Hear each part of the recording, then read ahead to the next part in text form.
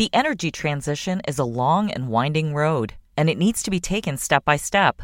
Learn more at SiemensEnergy.com. This is Barron's Live. Each weekday, we bring you live conversations from our newsrooms about what's moving the market right now. On this podcast, we take you inside those conversations, the stories, the ideas, and the stocks to watch so you can invest smarter. Now, let's dial in. Hello, I'm Rashma Kapadia, Associate Editor at Barron's. Welcome to Managing Your Money, How to Position Portfolios for 2023. Today with me is Sarah Malik, Chief Investment Officer of Nuveen, who also manages a multi-billion-dollar global portfolio. Welcome, Sarah. Thanks, Rashma. It's great to be here. So this is a topic of intense interest amongst our readers, and I thought we would build on our last level of up event on managing portfolios through turbulence with a conversation with you and getting a sort of a sneak peek at your outlook, which I think you're working on for next year. So let's start a little bit with, the fact that this has been a very difficult 2022. When you're thinking about next year, does it get easier? I think we just move on to new challenges in 2023. So I call this peaks to valleys in the sense that inflation has peaked, which is the good news. But we're still going through valleys and another peak. And the peak next year will be dealing with a recession. And what does that mean for the economy? And what we're looking to do is how do you position your portfolios to be recession resilient? I think there's a few interesting ways to do that. Before we get into that, though, let's talk about what are the key things that we're worried about in 2023. There's three of those. The first is the Federal Reserve and what do they plan to do in terms of continued interest rate hikes, perhaps a pause, and will they get to a pivot where they start to cut rate hikes? Second is the recession. What does that mean for consensus earnings estimates for the S&P 500? Our view is that we think consensus earning estimates are still too high for next year. That's a headwind. And three, of course, is inflation. Even though it has recently peaked, what is going to be that downward slope and what does that look like? Our view, again, is that inflation remains fairly sticky. So it's going to take a while for inflation to get to the Federal Reserve's stated target of 2%. Got it. So now let's take each one of those. So let's talk about the Fed, which I think the stock and bond market both have been at the mercy of the Fed this year. We've had some Fed governors speaking. What is sort of the outlook? Are we seeing any sort of changes in their positioning? What are you looking for in terms of messaging from the Fed? Our core message from the Fed is that we think interest rates will stay higher for longer. Now, just coming into this week, we've heard from a trio of Fed presidents and regional presidents, and what they've been saying is relatively hawkish. And what I mean by that is they are talking about continued increases in interest rates in order to battle inflation, which remains quite sticky. This is going to culminate tomorrow when the chairman of the Fed, Jay Powell, speaks. And I think he'll stay the course. His message has been pretty consistent that they will continue to raise interest rates until the job is done. And that job is lowering inflation to their target of about 2%. So what do we see going forward for them? The next Federal Reserve meeting where they'll do a rate hike is this month. We think they'll raise interest rates by 50% this month. And that's going to be lower than the last time, which was 75 basis points. And that's because we have seen inflation peak. But they're going to continue at this slower pace of rate hikes for a while, going into 2023. And all of this tightening together is most likely going to lead to a recession in the market because with the higher interest rates, it's tougher for corporations to borrow money. It's bringing up consumers' mortgage rates, gives us less money to spend. All of that should culminate in some kind of recession. Our view is that it will be a mild one, and that the Fed will eventually stop raising rates when we finally see significantly lower inflation or a drop in employment, manufacturing data, and when those 2023 earnings estimates finally come down. So it does sound like we could see a good deal of economic pain still ahead until we get to that level where the Fed feels like it can pause, right? It doesn't sound like you're actually thinking about a pivot necessarily with the Fed cutting rates next year, are you? We're not. So we don't see a pivot, but the recipe for a pivot to take place would be a recession that finally comes into place. And by definition, that would probably lower inflation enough where you may see a pivot. That does not, in our book, play out for 2023, at least not in the first half of 2023. Our likely scenario is interest rates continue to increase through the first quarter. Then perhaps the Fed pauses and waits to see what happens to the economy. And then eventually, if we do hit a fairly deep recession, then the Fed will eventually have to pivot and cut rates. That whole scenario needs to play out. Our concern with the S&P 500 is it's had quite a rally coming into this week as people were excited about inflation hitting its peak and some of the reopening that we're seeing in China. I think that's a little bit overly optimistic at this point in terms of the level of the S&P, and that we're going to be more like in a trading range on the S&P as we work through the possibility of a recession and continued interest rate hikes. So, okay, that takes you to China, which, as you know, I cover constantly. So let's just talk about that for a second. So, we saw these protests that we haven't seen in years in China, widespread on a common topic, which was frustration over COVID. And we've seen the government take more steps to sort of at least signal an end to this harsh COVID restriction policy that they've had in place. How does that filter through to the global market and into portfolios? Does that mean that perhaps people should be looking more closely at owning international or Chinese stocks even?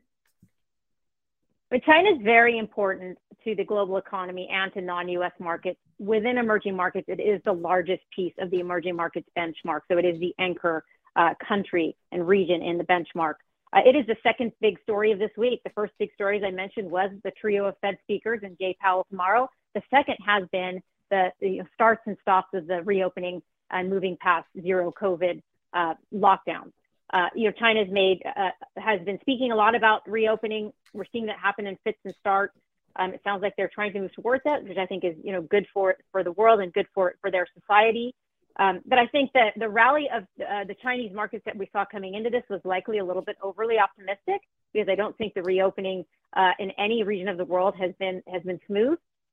So we're still concerned about China. I think the economy in general has suffered quite a bit because of their lockdowns.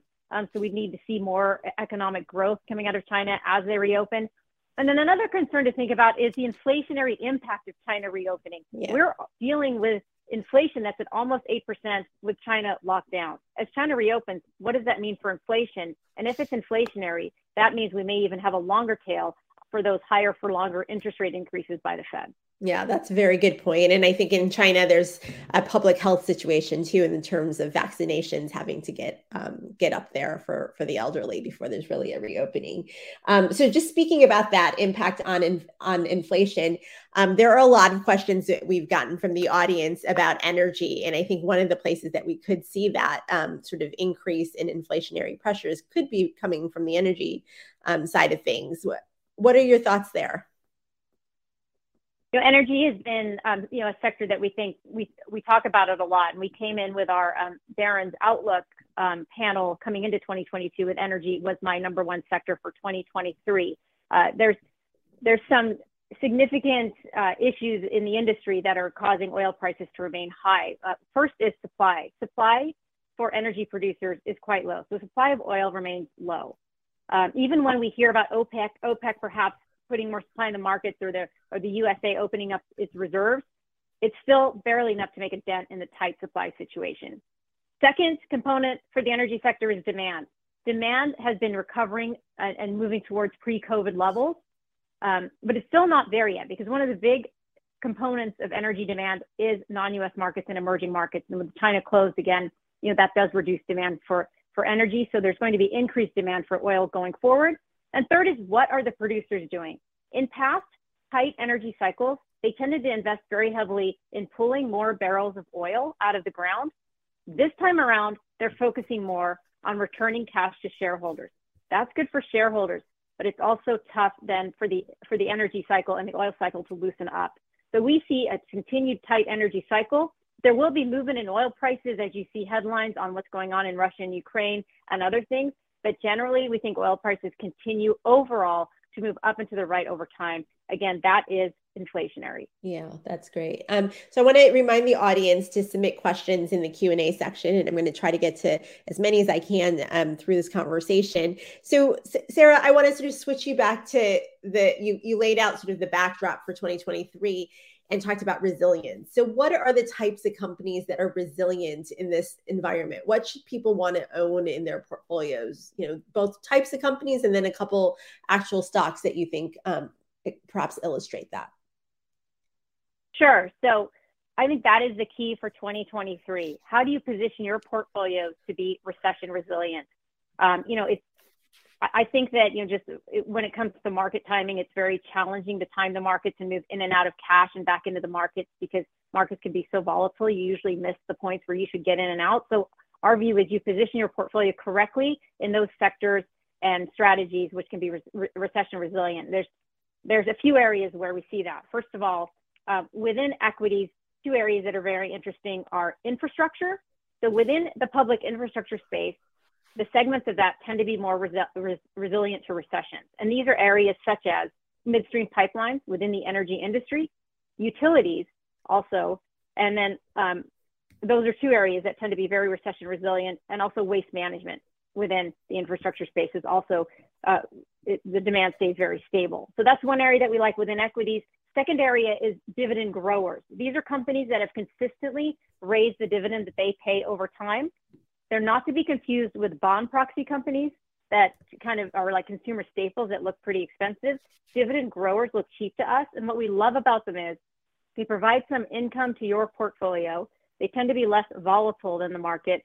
And these companies have very strong balance sheets. And that's why they're recession resilient. They have strong balance sheets, strong cash flow, and that's why they continue to grow their dividend over time. So that's what we like within equities. Yeah. Can you give me an example? Is there a stock example of a good, strong dividend grower that's attractive?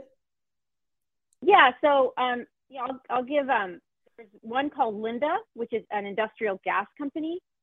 We love industrial gas businesses because they're fairly economically defensive. It's a company that tends last quarter beat and raised on the quarter. They give out conservative guidance. It's also clean energy play. That's one of the next phases of growth for them. And it pays about a 1.5 dividend yield.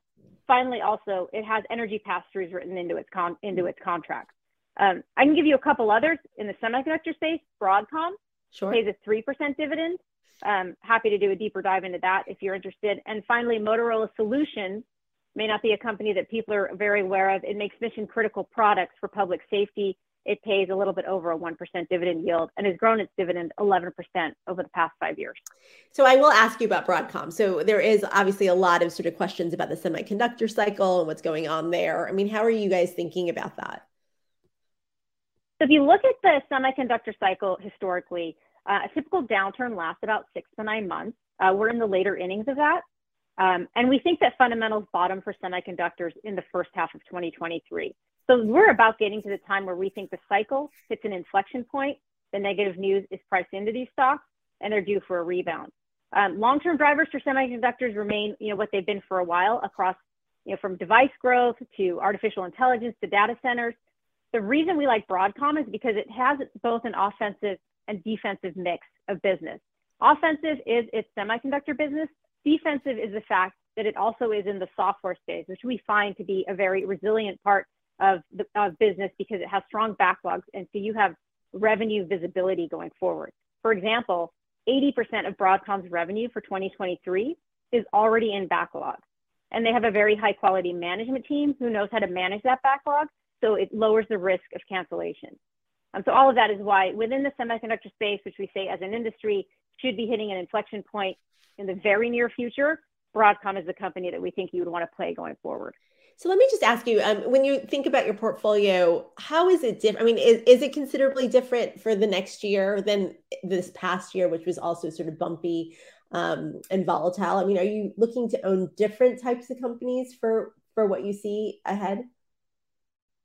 A little bit, in the sense that I would say, if you had asked me at the end of last year, what is the number one thing I'm looking for in companies that I invest in, I would have said pricing power. I would have said these are companies that need to have the pricing power to overcome inflation. Now with inflation starting to moderate, I'm not as worried about pricing power because there's going to be a lot of companies, like actually in the material space, where they've taken the price up already, but their costs went up so quickly that they still had a negative margin impact from it. But now in 2023, they're going to see the benefit of that. So 2023 for me is not so much about pricing power as much as resiliency of your business.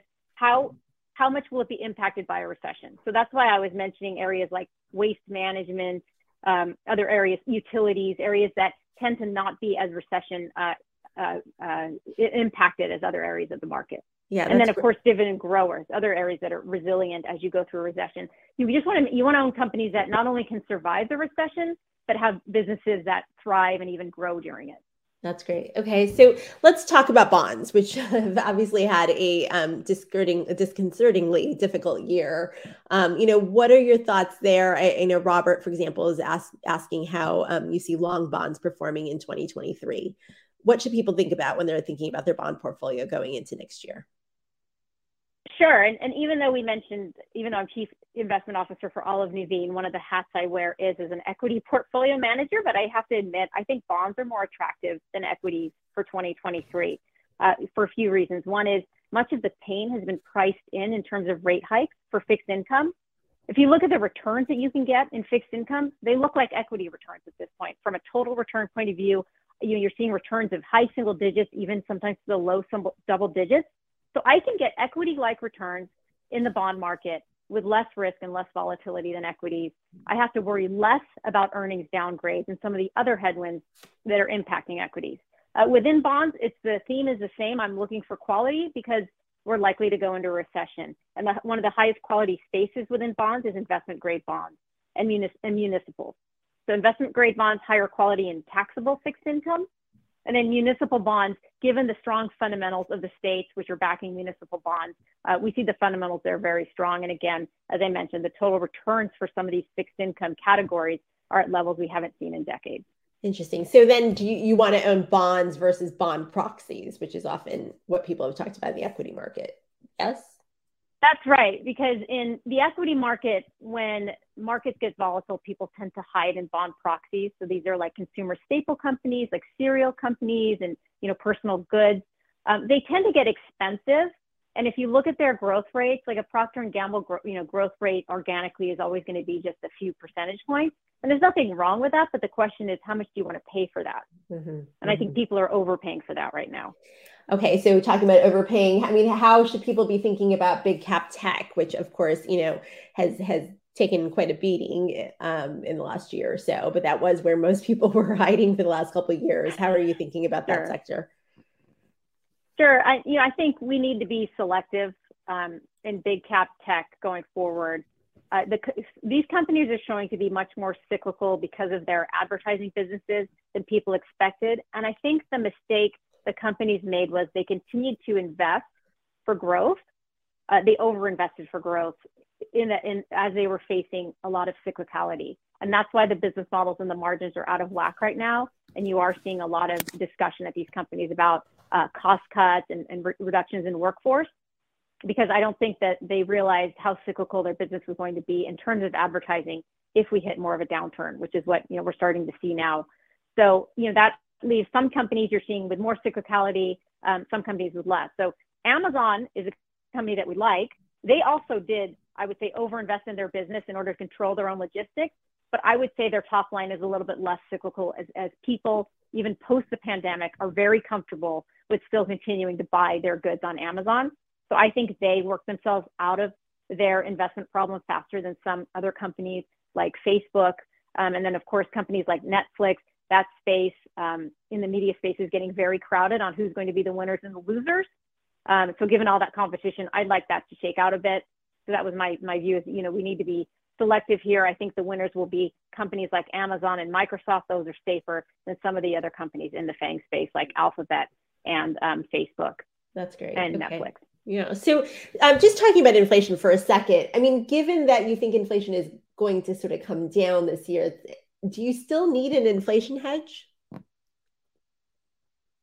So I would, in my portfolio, the way I'm thinking about it is, well, two things. One is I think there are upside risks to inflation from things like the reopening of China. Even though inflation is peaked, I think the slope, people might be a little bit optimistic on the slope of how quickly it might decline. If you look at wages in the employment market, and wages are a big component of inflation, wages aren't really budging. Now we're going to get the payroll number this Friday, and we'll see what employment looks like for November. But if the employment markets remain pretty strong, it means we're still going to have wage inflation. So one question is, I think we still need to worry about inflation, even though it's declining. The slope of the decline is not clear yet. But I mentioned some companies in the material space. I think there's companies, though, that took a lot of pricing last year in terms of power, but didn't get the credit for it because their input costs went up very quickly. they're now going to see the benefit of that as they hold on to the pricing and then get some lag in the input cost. So these are companies, in the packaging space, for example, right? They were taking pricing with their customers and consumer staples, but the high energy costs were still crushing their margins. That makes sense. Okay. So the questions are piling up. So I'm going to just kind of go rapid fire through some of these questions here and we can kind of tackle different parts of the market that way. So John is asking what your near-term expectation is for big bank stocks. Higher rates don't seem to be reflected in the prices yet, he says. What do you think?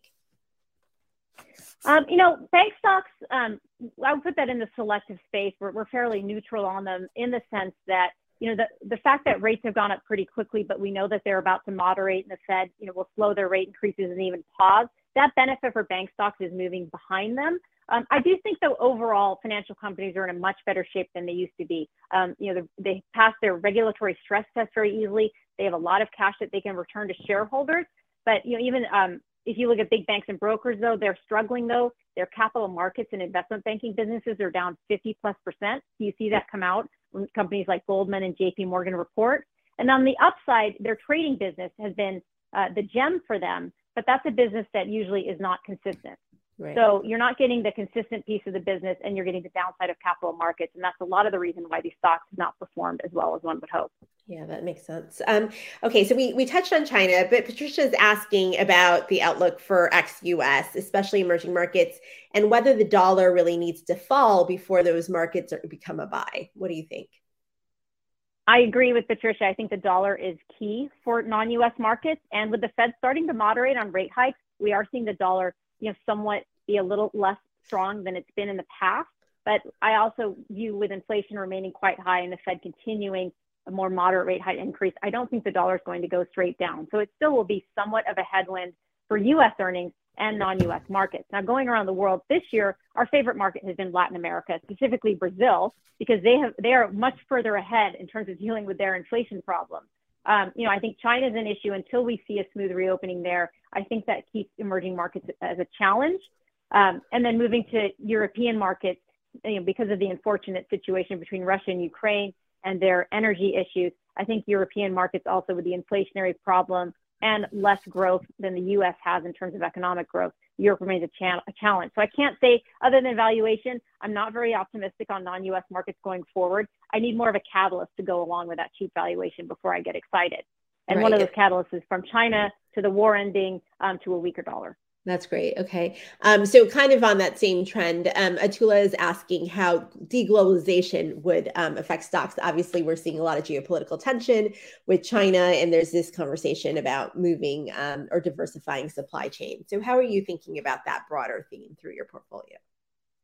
I think that is a theme that will continue. Deglobalization, more moving onshore for many reasons, geopolitical issues, and also companies wanting to have more control over their supply chains after we saw what happened during and post the pandemic. We talked about semiconductors a bit. That's a space that is one that really is going through deglobalization. And the question is, who will be the winners and the losers? You want to own the companies that are building more onshore, have more control of their supply chain. I mentioned Amazon. They invested heavily in their own logistics so they can control them themselves. I think that was a good investment, even though their top line is slowing, and they're going to come out even stronger than they've been and more dominant than they've been in the past. So look for those companies that are taking more supply, their logistics closer to home. I think they'll be the winners going forward.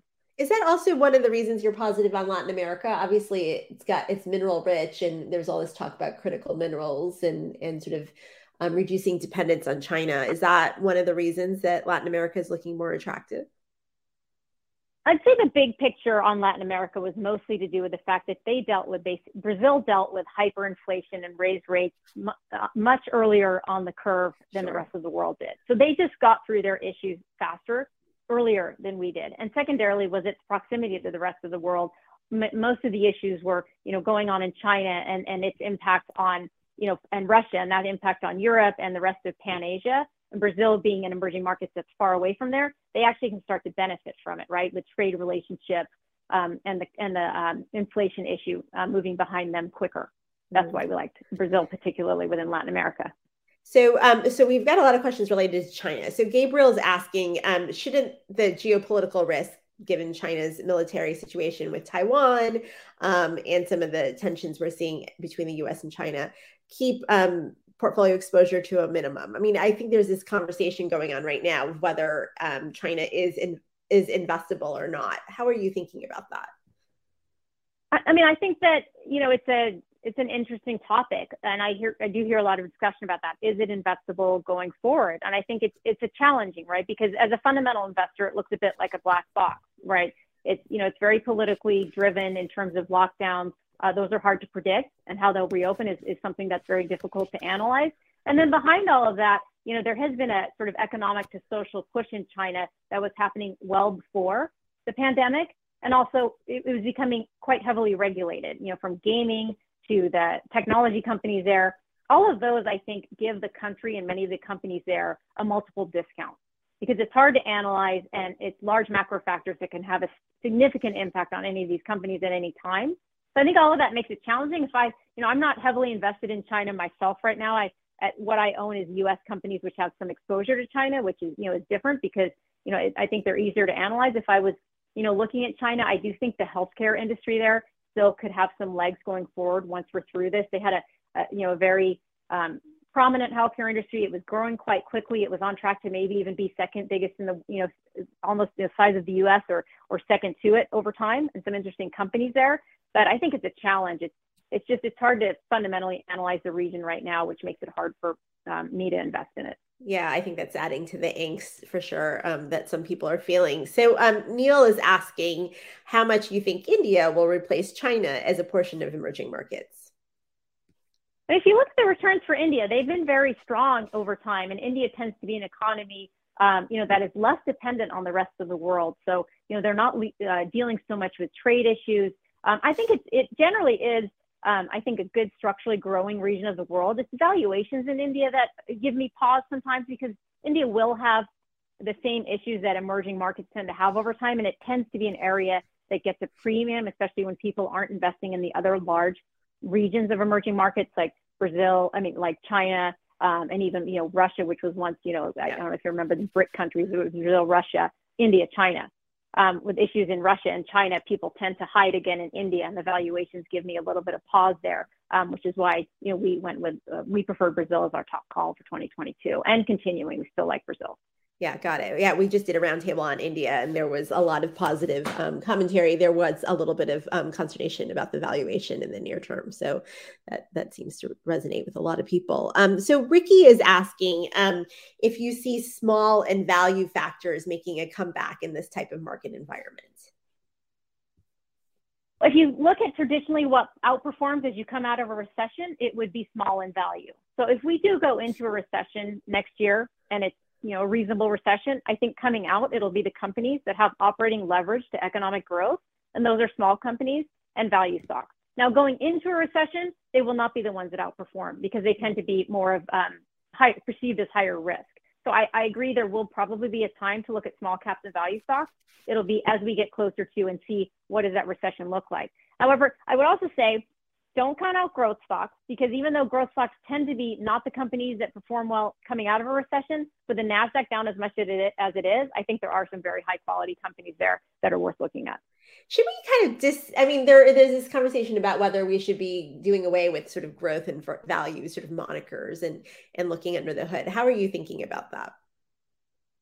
I think that's actually something I feel very strongly about. I did an article for the Financial Times about a year and a half ago that I thought that the growth versus value debate should be basically put to bed. I don't think it's about growth versus value. For example, this year, I said the number one thing I was looking for was companies with pricing power. That could have been anything from an energy company to a software company. That's growth and value. Next year, what's recession resilient? It can be anything from a value company, companies that sit inside some of the infrastructure stuff we talked about. With the dividend growers, I can give you, a growth stock and a value stock that both look great because they have strong dividends and resilient balance sheets. So I agree with you. I don't love the discussion of growth versus value. I think it's more nuanced than that. And that's just a much too simple way to look at it. Yeah. So I have a couple bond-oriented questions, and you can kind of sidestep them if you need. But so Gregory's asking, his wife has had a windfall. He would, like to put the money into stocks, but she's not so into risk. He's asking if short-term treasuries would be a good option, or if you would have any other recommendation. And I can sort of pivot that conversation or that question and ask you sort of, if you have some money to put to work, where do you think is the best spot to put it going into this year? Well, it always depends on your timeline. So what's your horizon for investing? I mean, the return on short-term treasuries is nothing to sneeze at. When you can generate, a few percentage point returns from basically cash, I don't think it's anything to laugh at. I think the issue is that it's not beating the real rate of inflation. It's not beating inflation. So that's one thing, right? So eventually that's sort of eating away at your money. If your time horizon is short, I think it's a fine investment. Longer time horizon, we talked about investment grade bonds, municipals. The total return on those are returns that we haven't seen in decades. So entering those at this time, I think, could give you a very attractive 12-month or more return. And within equities too, I think if you get into more resilient parts of equities, we haven't, talked about real assets. That's another area. If you can get access to those, I think there's some interesting areas of real assets that are interesting, like private credit and even farmland. But I think the issue with treasuries will be that over time, because of the rate of inflation, it's not a return that's going to beat inflation. So it will eat away at your overall net worth. Yeah, that makes sense. Okay, so a couple more, and then I'll let you go. So one of the questions we have here is, given the potential volatility that can emerge from the geopolitical situation, whether it's the war in Ukraine or the U.S.-China tensions, are there any hedges that people should be thinking about in their portfolios? I think the issue with hedges is that they become very expensive once the issue is known. So, you're always trying to hedge for something before it happens. So I think it makes it challenging. I don't use a lot of them myself, but, if the market starts to look very expensive in one area, you could think about a hedge. But, the issue is once the news is out, it's kind of tough to hedge for it because the hedge costs too much. Yep. So I think that's kind of a challenge. And I can't say that I've really come up with a great solution for it other than, trying to hedge for things where they just look expensive or cheap, but there's no news out that would potentially move that sector or asset class, that's out there and known by the public yet. Mm-hmm. Okay. 2 more bond related questions. Richard is asking if you like busted convertible bonds as a sector. Well, busted. Are we talking about like higher yielding, sort of low quality companies? Is that sure? Let's say that's what we're talking about. Yeah. I would say generally we're trying to move up the quality spectrum at this point. High yield is an area though that if you find about high yield though, that's an area that is higher quality than it has been in the past. It has high exposure to energy, which is a sector, as we said, we think it has a lot of strong fundamentals going forward. So I might look more at high yield and an area like that, which I think is higher quality. But my theme for across the board right now is because of the potential recession coming, we need to stay on the right side of quality. Yeah, that's great. That's a great way to put it. Amy had asked about high yield bonds, so you answered that one. So she also asked whether you would recommend laddering corporate bonds at this juncture. I think it depends again, what is your time horizon? It can work, but probably the conversation is a little bit more nuanced in terms of how we would think about it. Just bigger picture on duration in general, though, we are moving more towards neutral and away from short duration. This is part of our theme of as interest rate hikes are starting to peak and a lot of the pain is priced into bonds. You don't need to be as conservative as maybe you've been throughout 2022. Take a little bit more duration in your bond portfolio going forward, as we think it's fine to take on a little bit more risk when it comes to fixed income. Perfect. You just answered Michael's question about bond duration, so thank you for that. So I guess, Sure. If you're thinking about your outlook, what could kind of throw it astray? Like, what are some of the risks out there to your sort of base case? Well, I think, one thing when I think at the coming into December of every year and we talk about the risks, one thing I've noticed for the past few years, a lot of the risks that everyone is thinking about end up being nothing like the year in front of you. So 2019, we're looking at risks, and then a pandemic comes out. Going into post-pandemic, we're talking about risk and inflation. And then this year, of course, very significant aggressive Fed rate hikes that were probably not in most people's expectations when the year started. So what are the, known risks for 2023? I think, it's around inflation and the Fed. Inflation in terms of, we're seeing it peak. will it moderate and decline as significantly as the markets would hope? The Fed, we're all expecting them to slow the pace of Fed rate hikes, maybe even pause by the second quarter or second half of 2023. Will that happen? If not, what if we get in a situation that's more stagflationary, inflation remains high, we hit a recession, Fed has to keep increasing interest rates? Obviously, that's a very bear case scenario. I think most investors are expecting earnings to significantly be quite a bit lower in 2023 than what consensus is expecting right now. Will that happen? So those are the risks, I think, around recession, the Fed, and inflation, and what does that mean for the markets? And then, of course, I have to leave it out there. What are these unknown risks that we've walked into, for 2 of the last 3 years at least, that we don't see today as we sit here at the end of November going into 2023. Yeah, I think that we all need to be thinking about the unknown a lot more given what we've gone through. So kind of on that same topic, what are some of the indicators that you're paying more attention to, especially on things like inflation and even the health of the economy, because things are different post-pandemic, right? There's a lot of sort of, I don't know if it's noise, but there are a lot of other types of disruptions that are out there. So what are you looking at in terms of gauges that perhaps you did not look at the last time we were in this economic situation? Sure.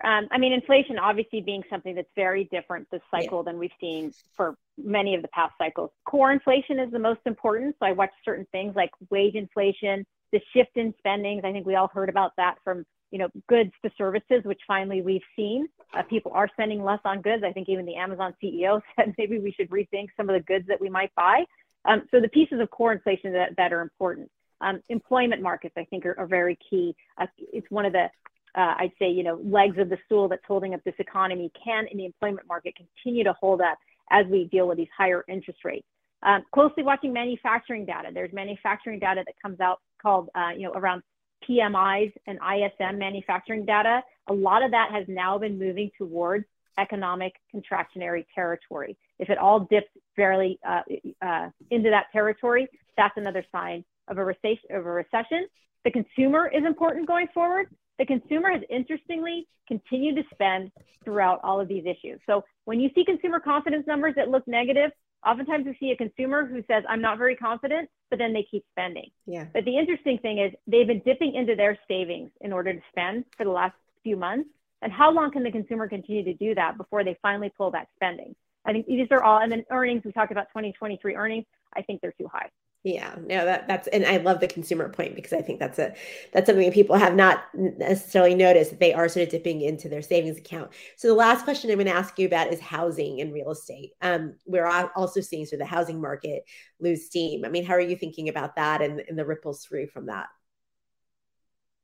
I think housing market has showed signs of cracks, and signs of peaking because of the increase in mortgage rates. But I also think housing stocks have priced a lot of that in. If you look at public equities, otherwise known as REITs, I think REITs look pretty attractive. In most cycles, actually, REITs tend to be quite resilient. They've been very poor performers this year. I think REITs and public equity in terms of real estate is interesting. But in private real estate, I would go debt over credit. I think the debt holders in private real estate are better positioned than the equity holders. I'm sorry, I meant debt over equity than the kind of private credit and equity holders within real estate. Great. Well, that's all the time we have for today, Sarah. You tackled almost all of our questions. Thank you so much for that.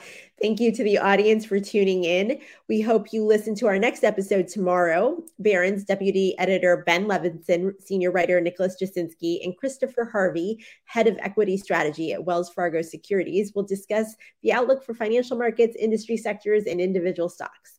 Thank you for listening. Be well. Have a nice day. The energy transition is a long and winding road, and it needs to be taken step by step. Learn more at SiemensEnergy.com.